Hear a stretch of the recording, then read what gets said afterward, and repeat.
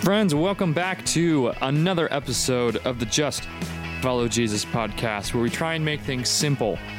Well, actually, in this podcast, we try and make things a little bit more complex, or nuanced at least. We dive into the text of the week a little bit deeper to find out, hey, is there more to be wrestled with? Or were there things that hit the cutting room floor that are still worth us talking about?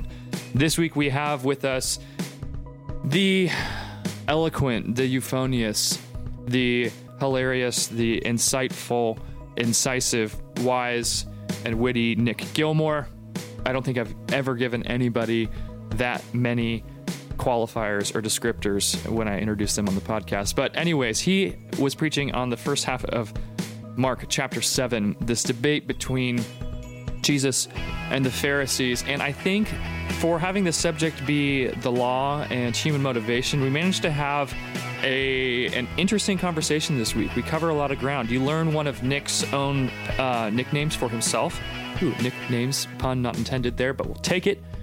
And we have conversations about, hey, the distinction between, or what's the difference between Pharisaical hypocrisy that Jesus calls out in this text and Christian spiritual formation or discipleship. What's the difference between the religion that God abhors and the one that is God honoring? We talk about, hey, where do motivations come from, and what is the appropriate course of action when the desires that we recognize we have are not fruitful ones, are not God-honoring ones. So what are we to do in that situation? We have a rousing discussion towards the end about some theological ethics and what to do with this issue of moral absolutes. And we spend a fair amount of our time talking about what to do with the law and Christian practice. So all sorts of fun things for us to reflect on and to enjoy, or to be bored by. I mean, it's entirely up to you, friends. But regardless, I'm thrilled for you to join us this week for another conversation on the Just Follow Jesus podcast. And if you've been enjoying this, would you take a moment and wherever you're listening to this to, whether that's Google Play, whether that's Spotify, whether that's the Apple Podcast, would you rate and review the show? The reason why that's important is because it helps other people who are not plugged into our Jesus community stumble upon it. It raises its visibility. This isn't to make myself or any of the other guys feel good. I don't think any of us would take the time to look at the reviews, the ratings. So if you don't like it, then be honest. But if you do, it would really help the show and friends and neighbors and the random people out there that God knows needs to hear conversations like this. So without further ado, and sorry for the shameless plug there, we have another conversation this week with Nic Gilmour, Mark 7. Just follow Jesus, friends.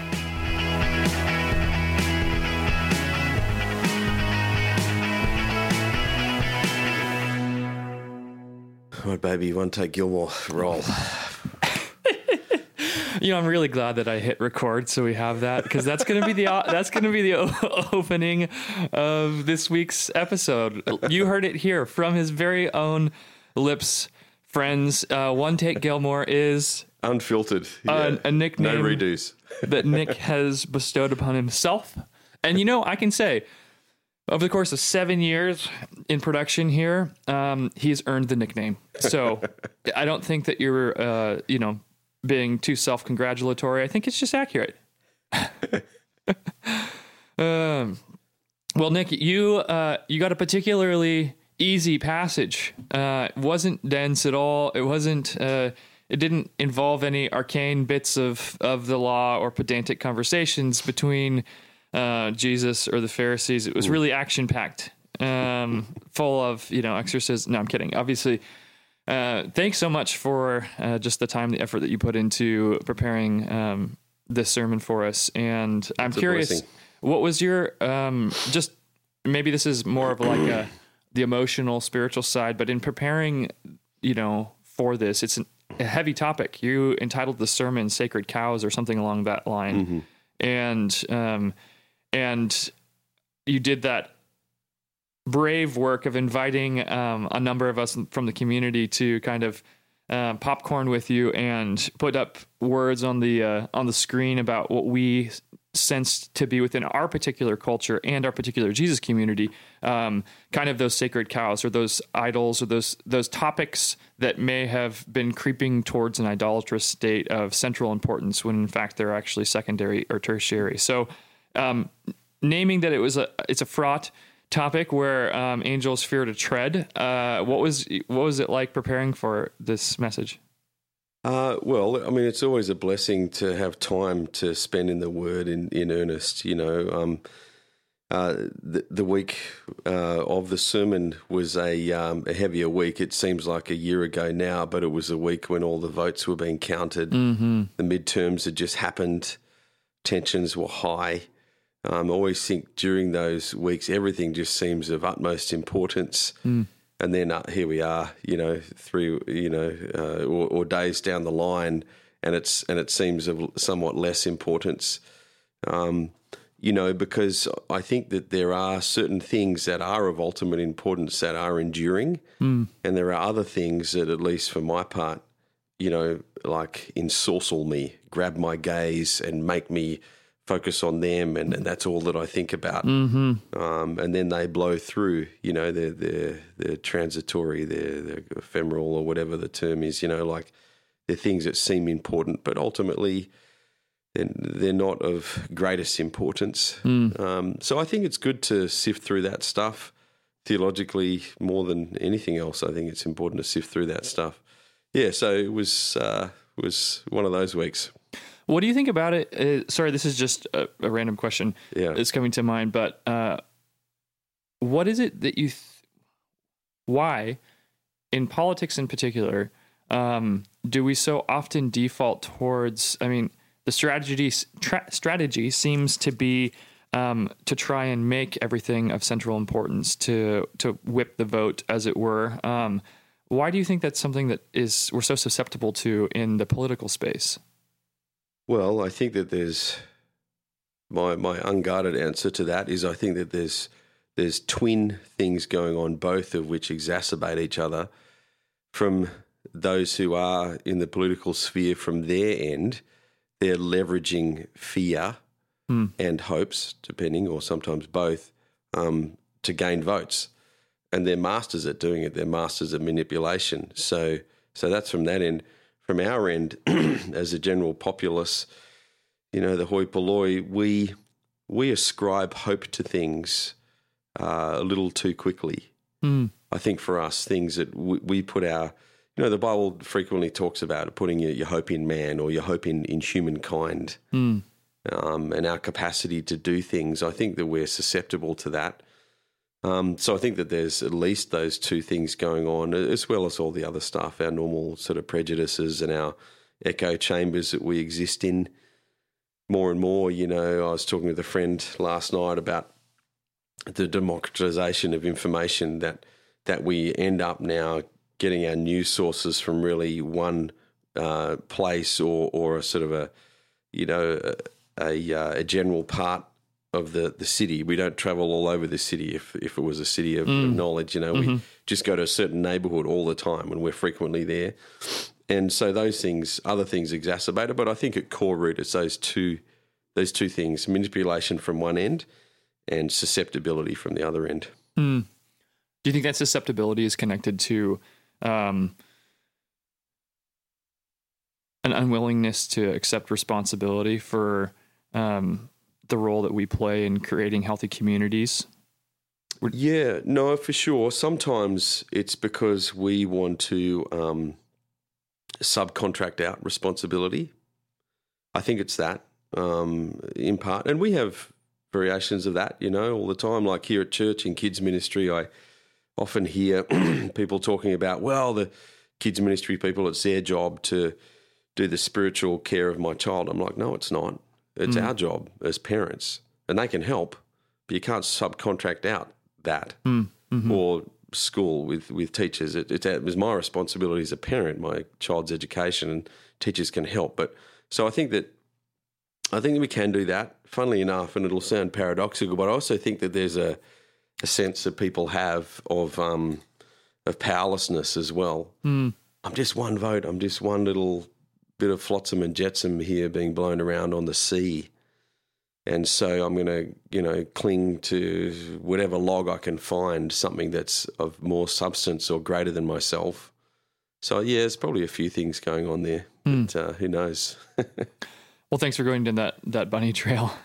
Although it's not disconnected from the locus of this passage, because really what's going on here is this disagreement between the Pharisees, or the tradition of the elders, the Midrash, and rabbinical Judaism as it had been developing at that point and has continued to, which we'll get to in a little bit, and the way of Jesus, or a way of being, a spirituality, a heart posture that Jesus is calling us back towards, which is perhaps more authentic. But both of them have in common, as does the political comments that we were just talking about, the ordering and organization of common life, and the determination of what is good, the good life, what is ethical, what is unethical, and where we draw those boundary lines. And so I don't think that we got off on too terribly of a wrong foot. I mean, it does get the core thing, because, gosh, we're just so dreadful, us humans. We just make idols of things so quickly, even wonderful things like family, or here, the law. The law is a wonderful thing, but if it becomes an idol, or, I don't know, the Word of God, there's a term bibliolatry, where we worship the Bible of God rather than worship the God of the Bible. Like even the most wonderful things, we're just insanely terrible as humans. We make even the best of things into idols. They're not the ultimate thing. Ultimately, it's the Lord, right? Yeah. So, yeah. How would you describe in practice bibliolatry? Well, so I know I need to watch out, because this is a tendency for me, for sure. Because I love the Word of God, I love studying it, and it's, let me say, I've noticed the tendency in me is when it starts to trend towards being more of an intellectual understanding, or more of an understanding of, well, this fits with that, rather than moving me towards wonder at the author of it, the ultimate author, through and in collaboration or by using human authors, surely. Like, I believe in that, but when I can start to study it as an artifice, or if that's a word, as something in and of itself, rather than seeing it as a means to an end. I see that happening, and then probably the worst manifestation of that in myself and sometimes others is when we weaponize Scripture to demean others, to exclude others, kind of the things that I was talking about, power over, type stuff, one-upmanship, those sorts of things. They can creep in. Does that answer your question? Yeah, it does. And would you just do you think that in the Christian life there's ever it's ever appropriate to exercise power over, or is it always power under? Yeah. And how would you define those two?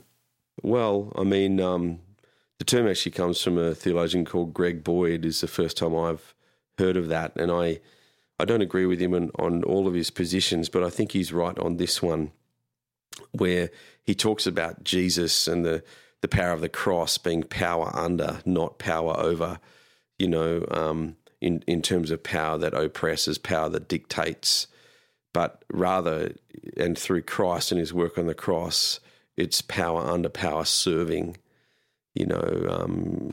because he came to serve and to give his life as a ransom for many, and so in that sense, I think,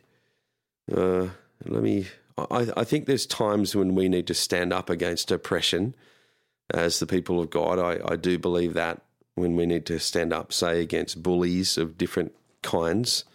But even that is not really power over. Whenever I'm leveraging whatever it is, if it's physical power or intellectual, mental power, or some sort of social power, social moray, or some social structure, whenever I'm leveraging that and using that for my ends, rather than letting God and serving others and letting God inspire them for change from the inside out, I think that's when trend towards that. I mean, here at North Coast Calvary, one of our stated values is adult-to-adult relationships, and I really appreciate that. It's not my job or anyone's job, Ryan's job or any of those who preach more than me, to be those who come and dictate to people what they should think, how they should think, where they should go. It's the point, well, look, it appears our best understanding is this is what the Word of God says, and it appears that this would be, considered wisdom on the subject, and it's up to you. So what are you going to do with fear and trembling? How are you going to work out your salvation? So I think it's, I don't know if I'd say it in absolute terms as in always, but I'd say I can't think of a circumstance where power over is a good thing for broken humans. For the Lord, of course it is. He's the sovereign one. He's the only one who, being perfect, is able to exercise power over without there being sin involved. Great answer. Well, a couple more questions I want to keep asking you, inspired by the text in your sermon. So I want to talk about the distinction between playing a part, like Jesus uses the term hypocrites. Yeah, it's a Greek theater term. Somebody up on stage playing a part, and I think we would probably contrast that in our day and age by the idea of authenticity. I mean, we kind of live during the age of the cult of authenticity, right, in a lot of ways, good and perhaps overblown.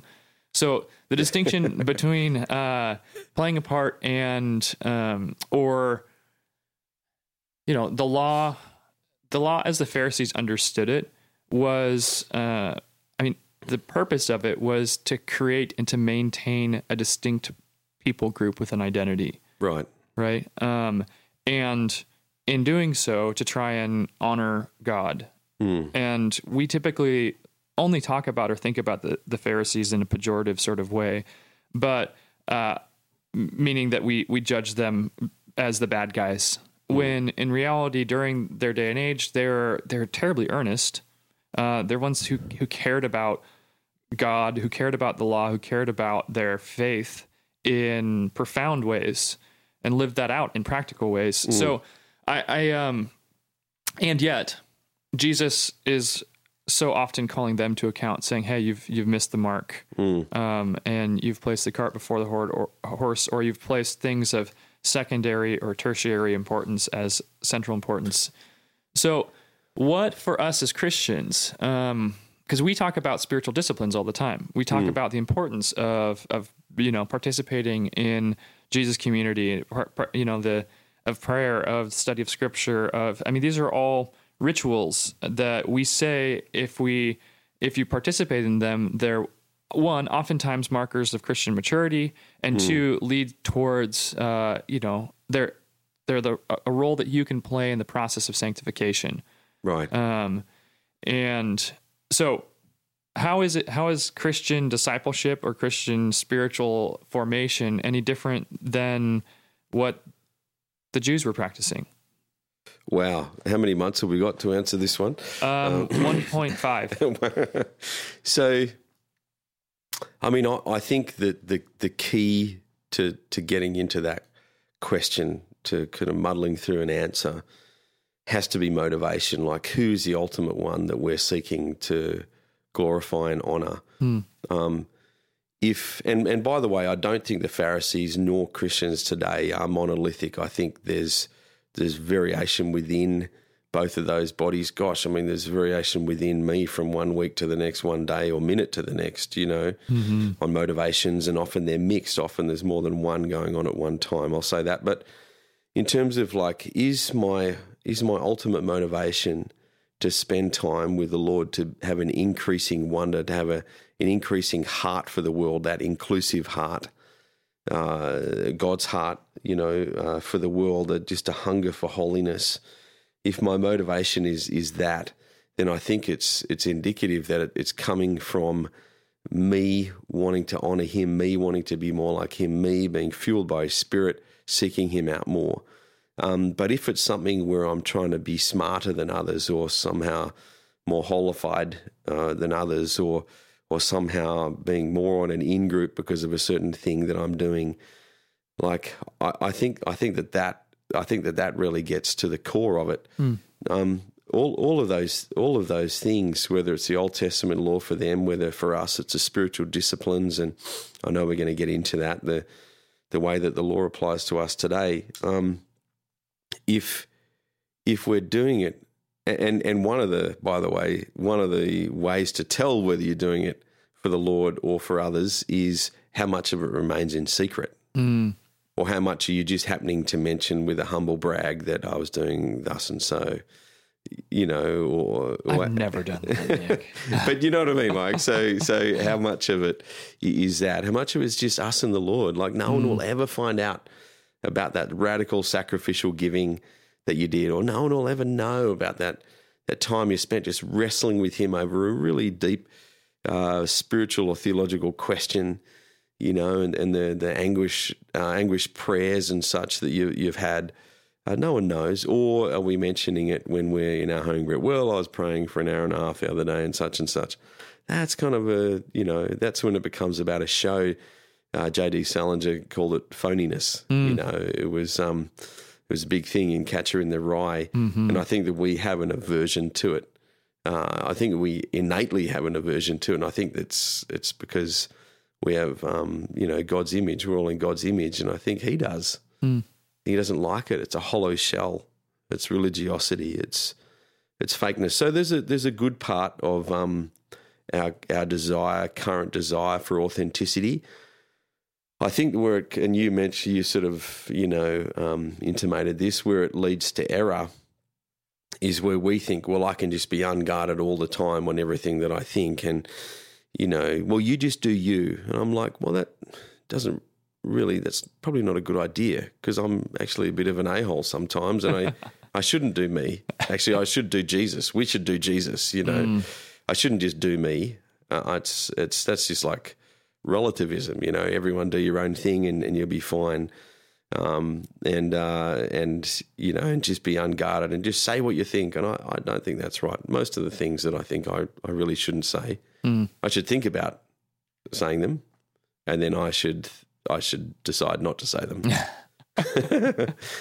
What's that proverb where words are many, sin is not absent, but he who holds his tongue is wise. So authenticity is good, but unfiltered all the time, just being me, this is who I am, that can become a justification for selfishness and sin in the other direction. But I do think that the core of it, the heart of it, really does get to gospel truth, the desire to be real before the Lord, to how to say this. I would encourage anyone listening to just be very wary of Christian leaders or those who are speaking, who always seem to have everything together. I doubt it. I just don't think it's real. I don't think it's right for when folks are preaching to be, Mark Foreman's talked about this, to be kind of open processing on those who are listening. That's not right either, to use it as a kind of a collective, counselling session. I don't think that's right either. But I think that we need to be honest about our sin and real about our heart for Christ. Yeah. Okay, well, I want to go a little bit deeper, because a lot of what you're talking about there, we're in the realm of motivation, which is exactly where Jesus takes us in the text. The ultimate distinction is, he makes, hey, it's not the outward thing that makes somebody unclean. It's that which proceeds from within, from a man's heart, from the center of their being, their will, their appetites, their desires. So my question is, where do those come from? Where do our desires, say you're listening to this podcast and you're like, yeah, Joseph, Nick, this sounds all great or whatnot. But I know that I should do X, Y, Z, Christian practice, Christian value, I should want to do those things, but I'm running to this problem where I don't want to, know? So what's your suggestion for us? Maybe just practical pastoral advice when we can name and confess that, hey, a lot of the appetites or the desires that I have within me are are bent, are sinful, are they're not aligned with God's heart. What are we to do? My answer is a truly dreadful answer, for which I apologize for what I'm about to say. But it's like broccoli. You just got to eat it. And the more that you eat it, the more you realize, well, it's not really that bad. I mean, it's certainly not as scrumptious as bacon or, chocolate cake. It's just not. And let's face it, it's not going to be. But the more you do it, the more you find the desire in you raises up for it. So there's no getting around it, that whether it's anything, spiritual practices, any of that stuff, that the more that I do it, the more I think, I see the value in this. It's taken 3 days, but here I am, and I actually really appreciate having this moment to sit quietly and wait with the Lord. It's like a muscle, if you so I'm a surfer and often take folks surfing who, who don't surf much. Whenever I take them, I say, look, you might last for half an hour, because they get out and they get what's called spaghetti arms, where your arms are just, and you don't, you lack the fitness to do it. But once you've been surfing for a long time, actually you don't even notice. You'd surf for, 2, in my son's case, 3 hours at a time, because he doesn't have gainful employment yet, being 14. Now that's happening next year. But where you don't even notice the fitness aspect because you're enjoying it so much, enjoying and I think it's like that. I think that the more you do it, the more you see the value in doing it. And I know that that's a hard answer. It's not going to be instant gratification. What is instant gratification is bacon and chocolate cake. I mean, straight away. Your taste buds are just ready for them. You just love them, scrumptious. Broccoli, not so much. But 3 weeks from now, and 2 years from now, so that's my answer. Sorry. No, it's it's not a sexy answer, Nick, but it does have that homespun ring of truth to it, which is infuriating to the sophisticants within us and to those of us that are driven by impulsivity and who just want chocolate cake. I will say, you can make broccoli tasty. You know how I know? Because I've done it. So you take the broccoli and you get, I prefer doing this in a cast iron skillet, personally. And the key is enormous amounts of butter. Oh, right. So if you basically, if you cook it to the point where it's almost like a little crispy and there's been enough butter and salt, well, then you don't even notice that it's broccoli anymore. That's what's known as the Mary Poppins argument. A spoonful of sugar helps the medicine go down. Yeah, that could be too. I mean, and hey, let me say this. There are ways to study the Bible in a truly boring manner. There are ways to do it, and I'm sorry to my children that I visited this upon them at some time. So try to think, well, where are they at? What would be intriguing to them?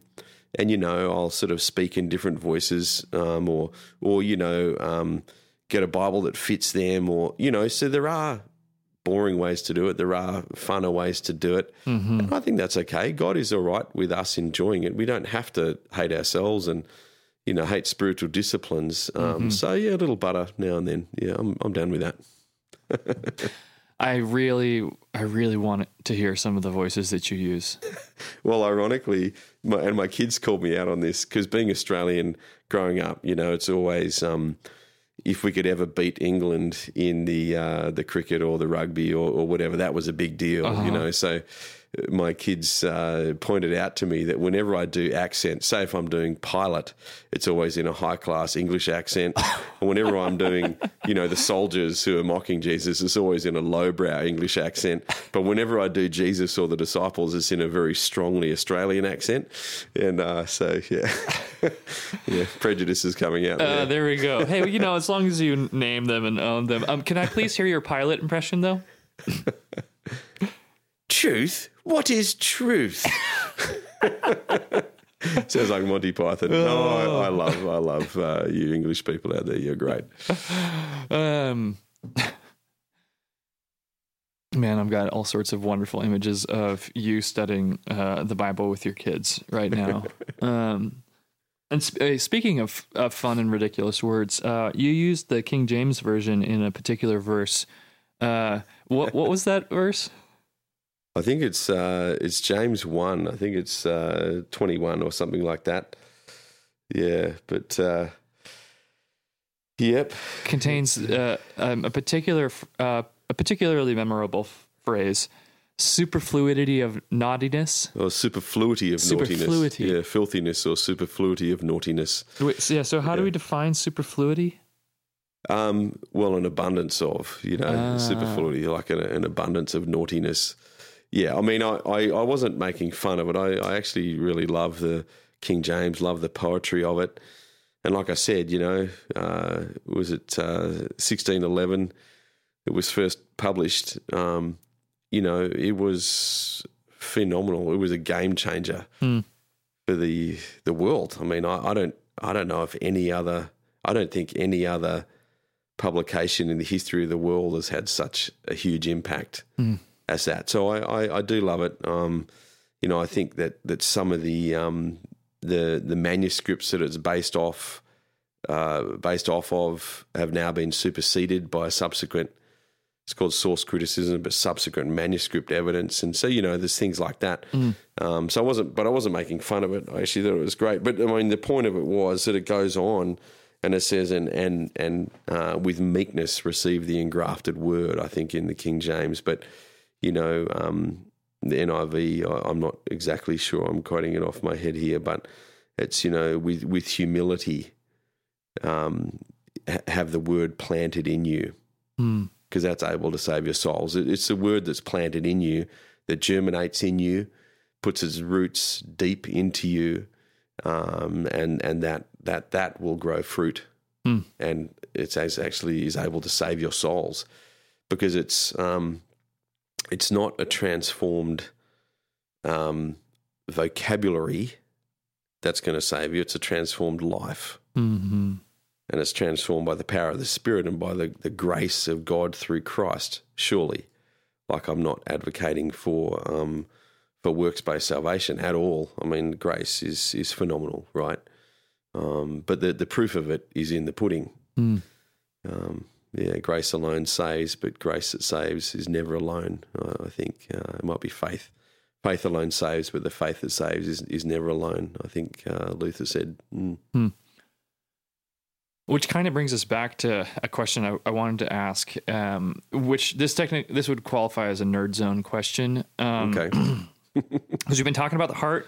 Jesus has been talking about the heart. We've been talking about motivations. We've been talking about how a life of true or authentic faith is one that's marked by an inward disposition, inward attitude, an inward will that is concerned not with the outward appearance of things, but is concerned with an increasing devotion to, wonder of, enjoyment in the source of all things, God. And then that's expressed through a fruitful life of service, of sacrificial generosity, of all the hallmarks of the Spirit that we love to meditate on.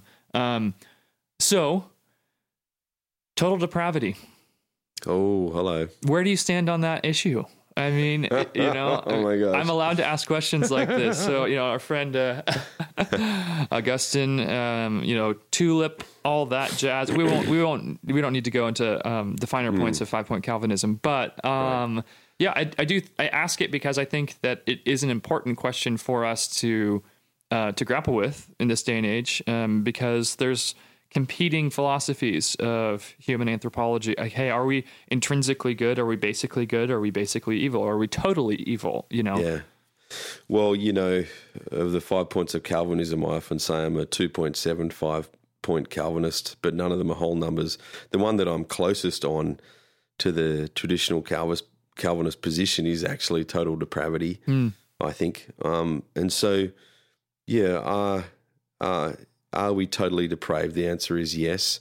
Are we utterly depraved? The answer is no. And the best analogy I've heard for that is the difference between if you had a glass of pure water and you put in there a droplet of cyanide, would you drink the water? The answer is no, because it's poisoned.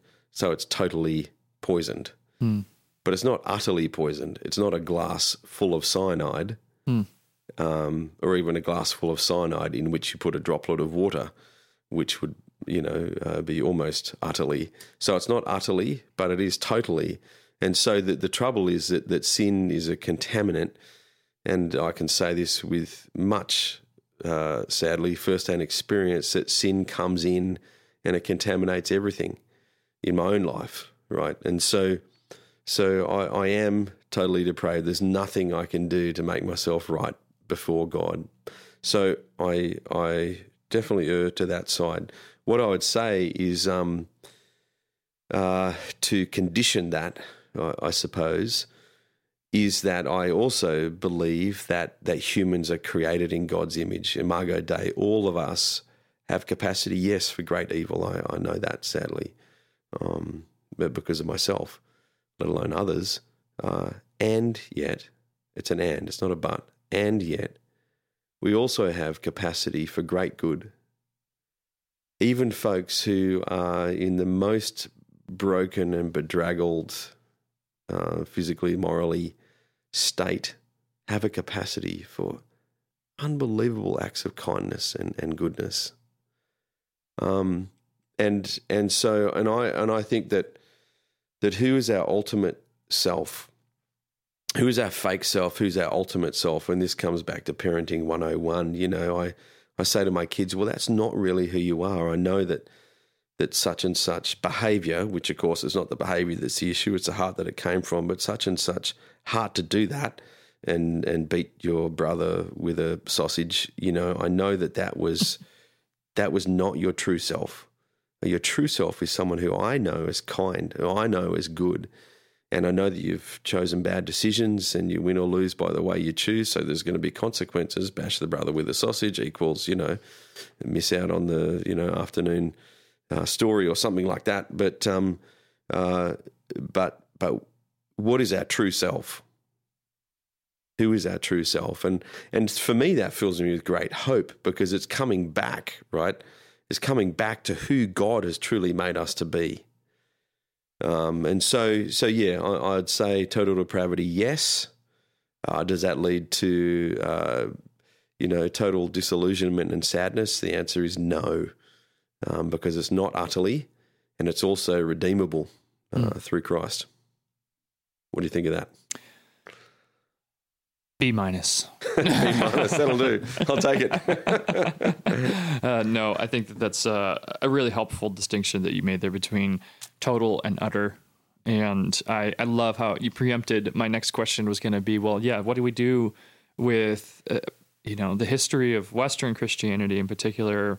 One could argue that we've unduly focused on the depraved aspect of our nature, and to the point where we have tried to erase the unerasable image of God, and we forget about the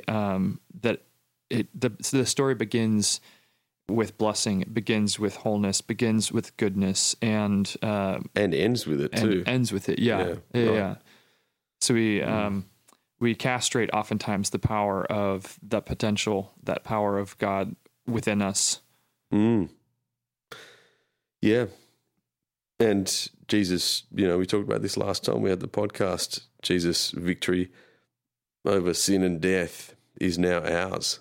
Mm-hmm. The end of 1 Corinthians 15. But thanks be to God, he gives us the victory through our Lord Jesus Christ, and it goes on and it says, therefore, dear brothers and sisters, dear, beloved ones of the Lord, stand firm, let nothing move you, give yourselves fully to the work of the Lord. So out of that hope comes, if it's true hope that we have taken into our very hearts, will come a transformed life, not out of duty, but out of stoke, out of wonder, out of amazement. Mm-hmm. Well, let's pivot from that beautiful image of a life overflowing with stoke. And I know there's a couple of questions or a couple of things that you didn't get a chance to unpack, I'm going to try and not use that term because I recently learned both my mother and my father abhor the the Christian use of the term unpack. They think it's been battered to death, that everybody uses it all of the time. And so I'm going to try and be more creative in my speech. Mom, Dad, if you're listening to this, Nick, don't unpack for us, but further elucidate, expound, explicate, massage, unfold, interrogate a couple of things for us. One, which is this. Well, first, I'd love actually for you to try and define a couple terms. For you, how would you define evil and wickedness? I mean, wow, that's a massive thing. How would I define evil? Well, it's certainly bigger than we commonly perceive. I think evil is done whenever something is done outside of glorifying God. I think it's evil. So something can actually look good on the outside, but actually be evil. For example? Well, I don't know. Maybe evil's too strong, but it's not perfect. So I think that it is a binary. Things are, it's God who's perfect, and then it's everything else, right? And so anything that's, whether it's loving my wife, but I'm loving her because I want to serve her, but I'm also really loving her because I want her to scratch my back later that night. I mean, it's kind of a little bit tainted. Mm.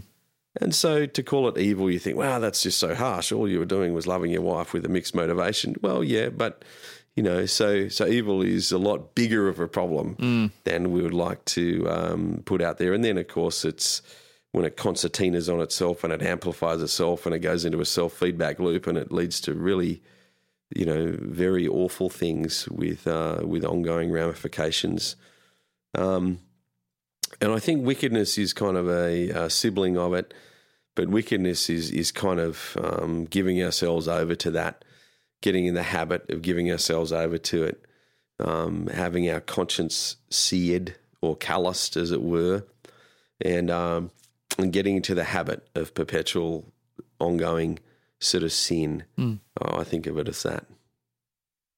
Thank you. That's helpful. Okay. The role of law and Christian practice now. How does I know that's something that probably came up in the minds of a number of people when they were reading this passage, and we're seeing this debate between the Pharisees and Jesus, and they're going back and forth over the law as given to Moses and as developed through rabbinic practice and thought. So help us understand from your perspective, what is the role of the law now in Christian practice and belief?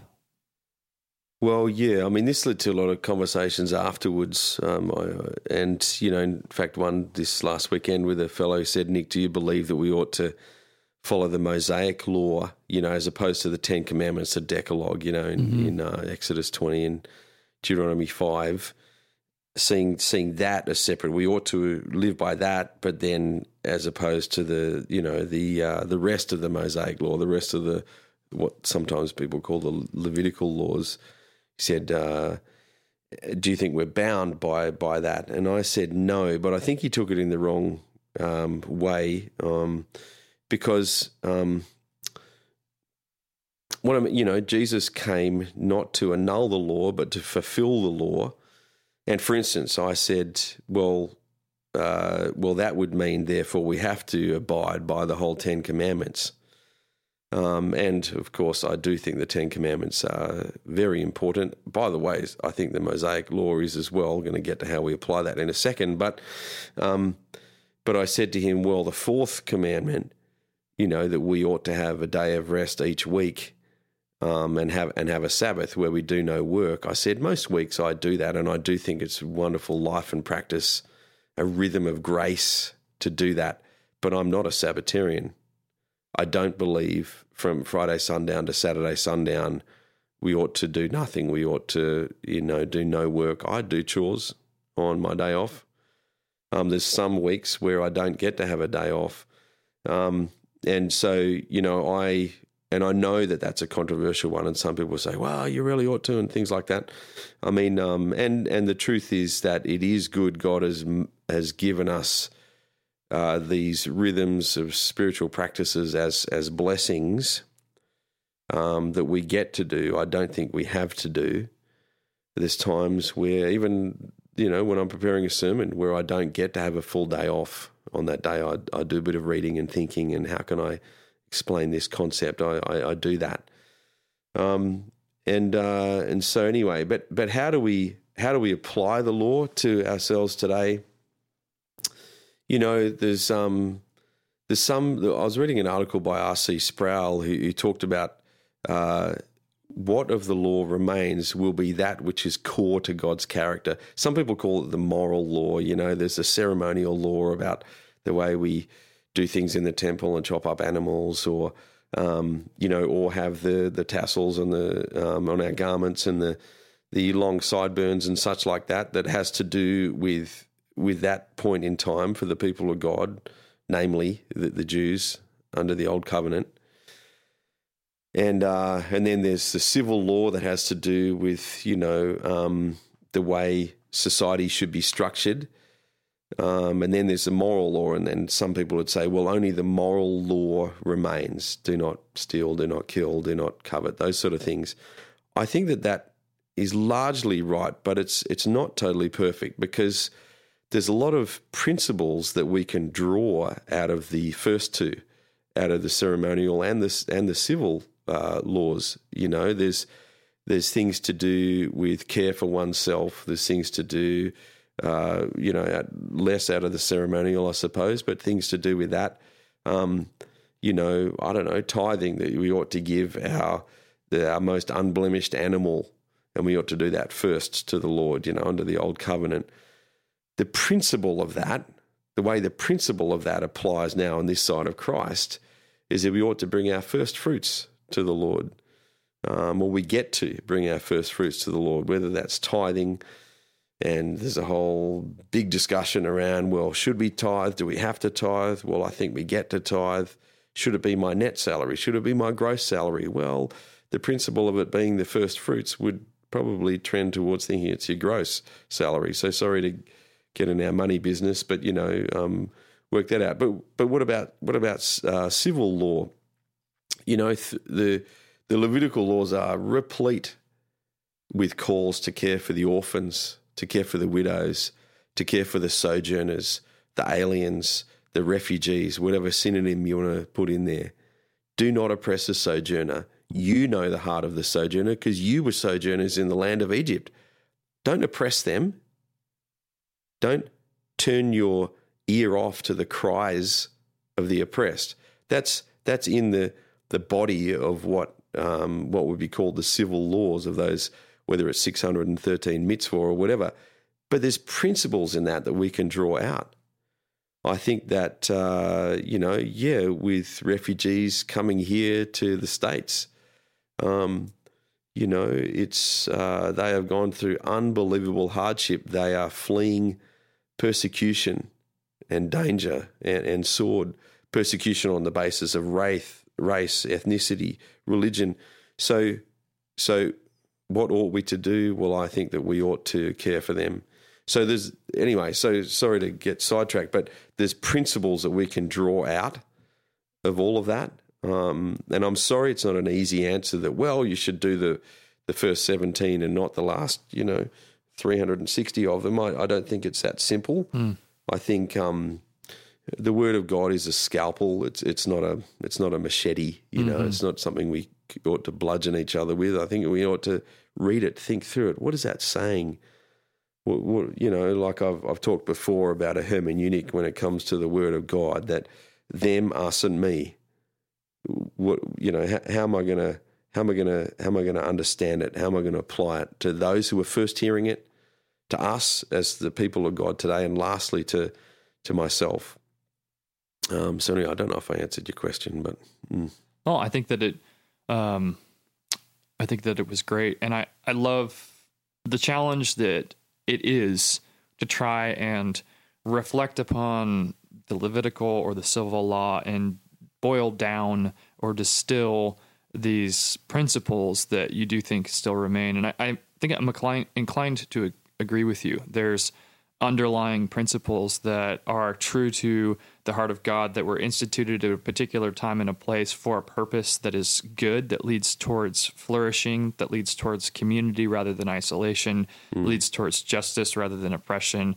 It's a counterweight to our human propensity towards selfishness, violence, division, tribalism, whatever it may be, that do apply. And then the task of faith, the challenging task of faith for each of us, is to then figure out how to translate and apply that right in our own context, which you just laid out there for that, that helpful hermeneutic of them, us, me. And that's an application in terms of understanding. I've said this before a billion times, so sorry if your ears are bleeding, friends, but, to understand it, if you think of it as two hands, with one hand, it's looking at the text, the context, and the whole text. That's the hand of understanding. Then the other hand is application to them, to us, and to me. But I think that we need to go through that process. It's not a laborious one. You sort of becomes a shorthand way, but just reading something off the page and saying, well, it says that the child who is disobedient ought to be stoned. So, okay, kids outside, that I'm like, no. What was the context? What does the text really say? What is the context of it? What does the whole Bible say? The whole text.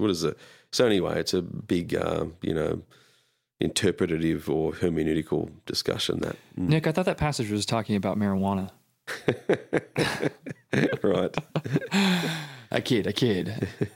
One of the challenging things, and this is what I love about what Jesus does, is, he's continuing in his conversation here with the Pharisees. He is rebuking in many ways and upending or subverting what is known as the tradition of the elders.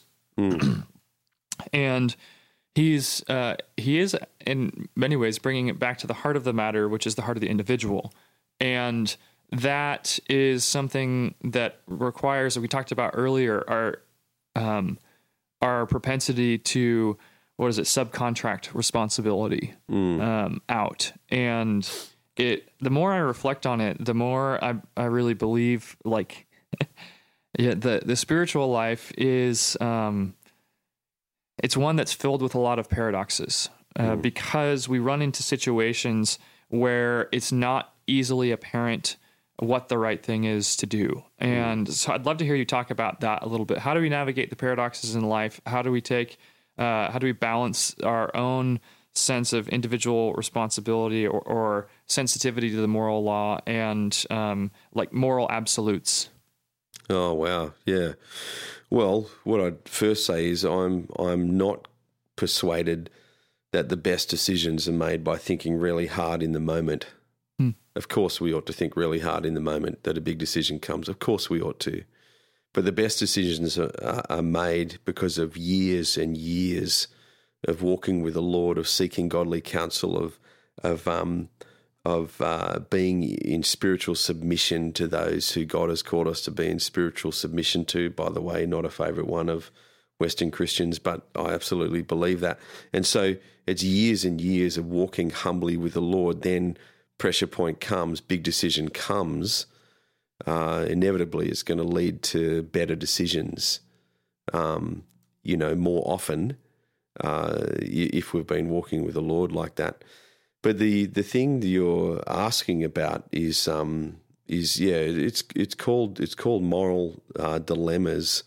When could it be? And it's a subset of systematic theology. It's under ethical theology, and in particular what's called deontological ethics. Anyway, but it talks about, so what about when it appears like one moral absolute in the Bible appears to conflict with another? Here they created a false one with the korban thing in Matthew 7, but there are some times when it really does appear to conflict. Say such as, lying, because we're told to, not bear false witness, so not to lie, and yet caring for human life. So, the typical example that's usually given is in the extreme of, Nazis knocking on the door, and are there Jews in the house? And what do you say if you're a Christian? And so there's different ways that people have dealt with that. There's, I don't know, 4 or 5 or 6 or something like that. Different. There's a one called antinomianism that says that the law doesn't apply. Anyone can do whatever they want. I think that's self-evidently pretty ridiculous. There's one, I think it's called situationism, which says we ought to do in any circumstance what love would lead us to do. Like, what is the most loving thing to do? And I think that one is better than the first one, but I think it can leave us a little to our own devices, and I think it feels a bit flimsy. There's one called conflicting absolutism, and some guys like Helmut Thielicke and a guy early on, at least Don Carson, talked about this, where or like the pirate argument, you choose the lesser of two evils. You do the thing which is least bad and then seek God's forgiveness later on. I think that's ethically problematic. Because to say that God would lead us into a situation where the only way out is to sin, I just don't think he's mean. I don't think he's capricious like that. There's another one, and this is probably the most common one today. Guy Norm Geisler talks about this, and it's called graded absolutism, that which defies the concept of absolute. But anyway, that some things are more important than others.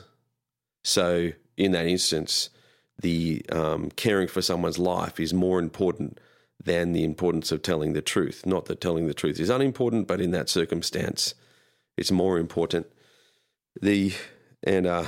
Sorry for this gigantic monologue here, but there's a guy who I studied under, Gordon Conwell, called Walter Kaiser, and he talks about, and many others too, Rakestraw and such, talk about non-conflicting absolutes, that God will never put us in a position where we have to choose.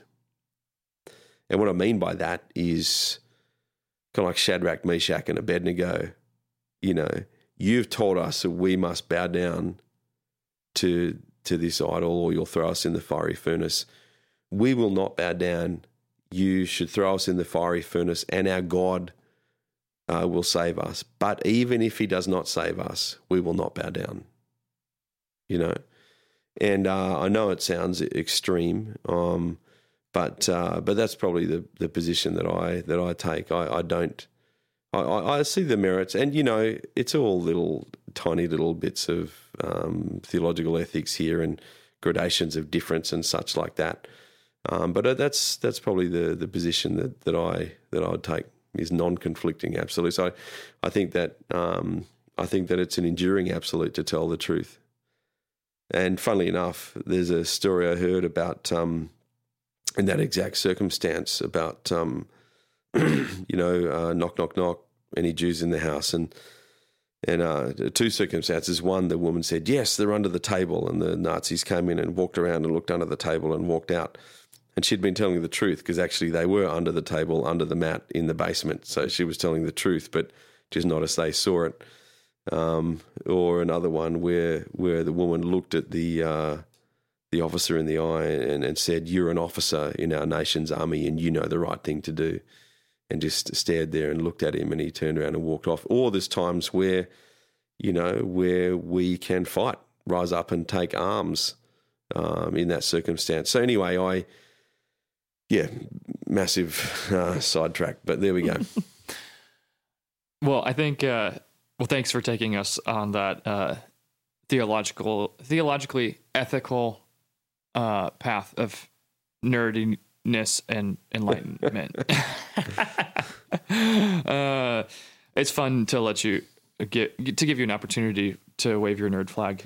Actually, in the notes online, I put a very, very boring paper that I'd written on that. If anyone is out there having trouble with with sleeplessness, just read a page of that and it'll put you straight to sleep.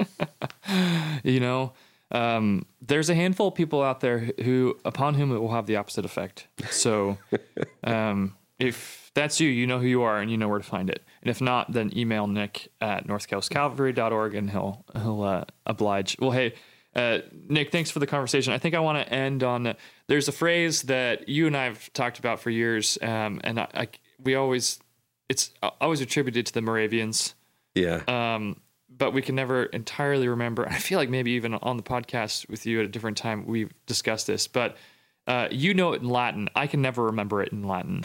I just remember. I can only remember it in Latin. But you're talking about in necessaris unitas, in dubis libertas, omnibus caritas, which means in the necessary things, unity, in the secondary things, love, or in the secondary things, freedom, actually, libertas, and in everything, love. Sorry, that's what it is.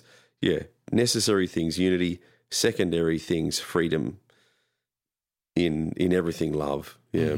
And of course, the conflict between individuals and between groups always comes about the boundary line between what is necessary, and what is not. So that's that's where the rubber meets the road. But the thing that I do love, about that is that for us as practicing Christians, there really are only a handful of things that everybody agrees falls into that central category. And whatever the rest may be, and where you may fall in ascribing their importance, the main thing is that we are to be people who are characterized as people of love.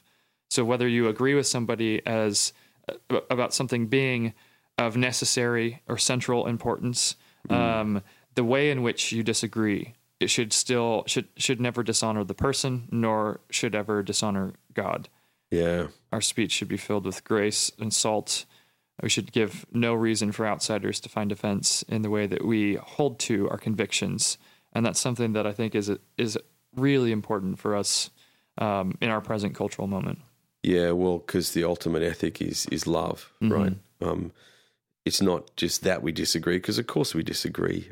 I'm not only going to have communion or unity with those with whom I agree on everything, because my goodness, I wouldn't agree with myself from 6 or 12 months ago, let alone somebody else, because hopefully we're always being sanctified and growing in the Lord, and not in big things, but in small things. I guess I've reconsidered things, over time and thought, well, I'll move a degree to the left or the right on that one. But it's not so much that we disagree, it's how we disagree. That's the thing that people see.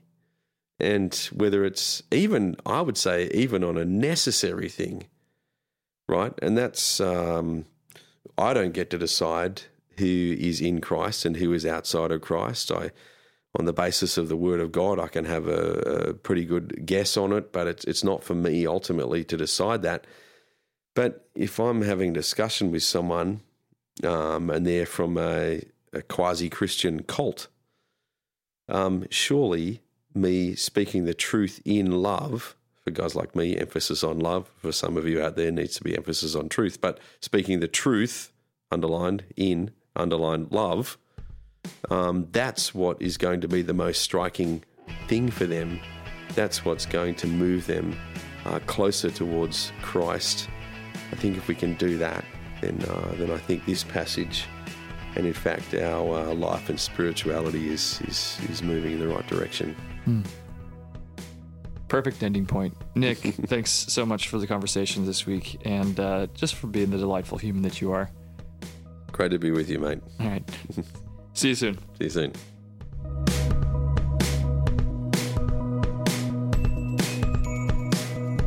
Thanks for joining us for this week's episode of the Just Follow Jesus podcast.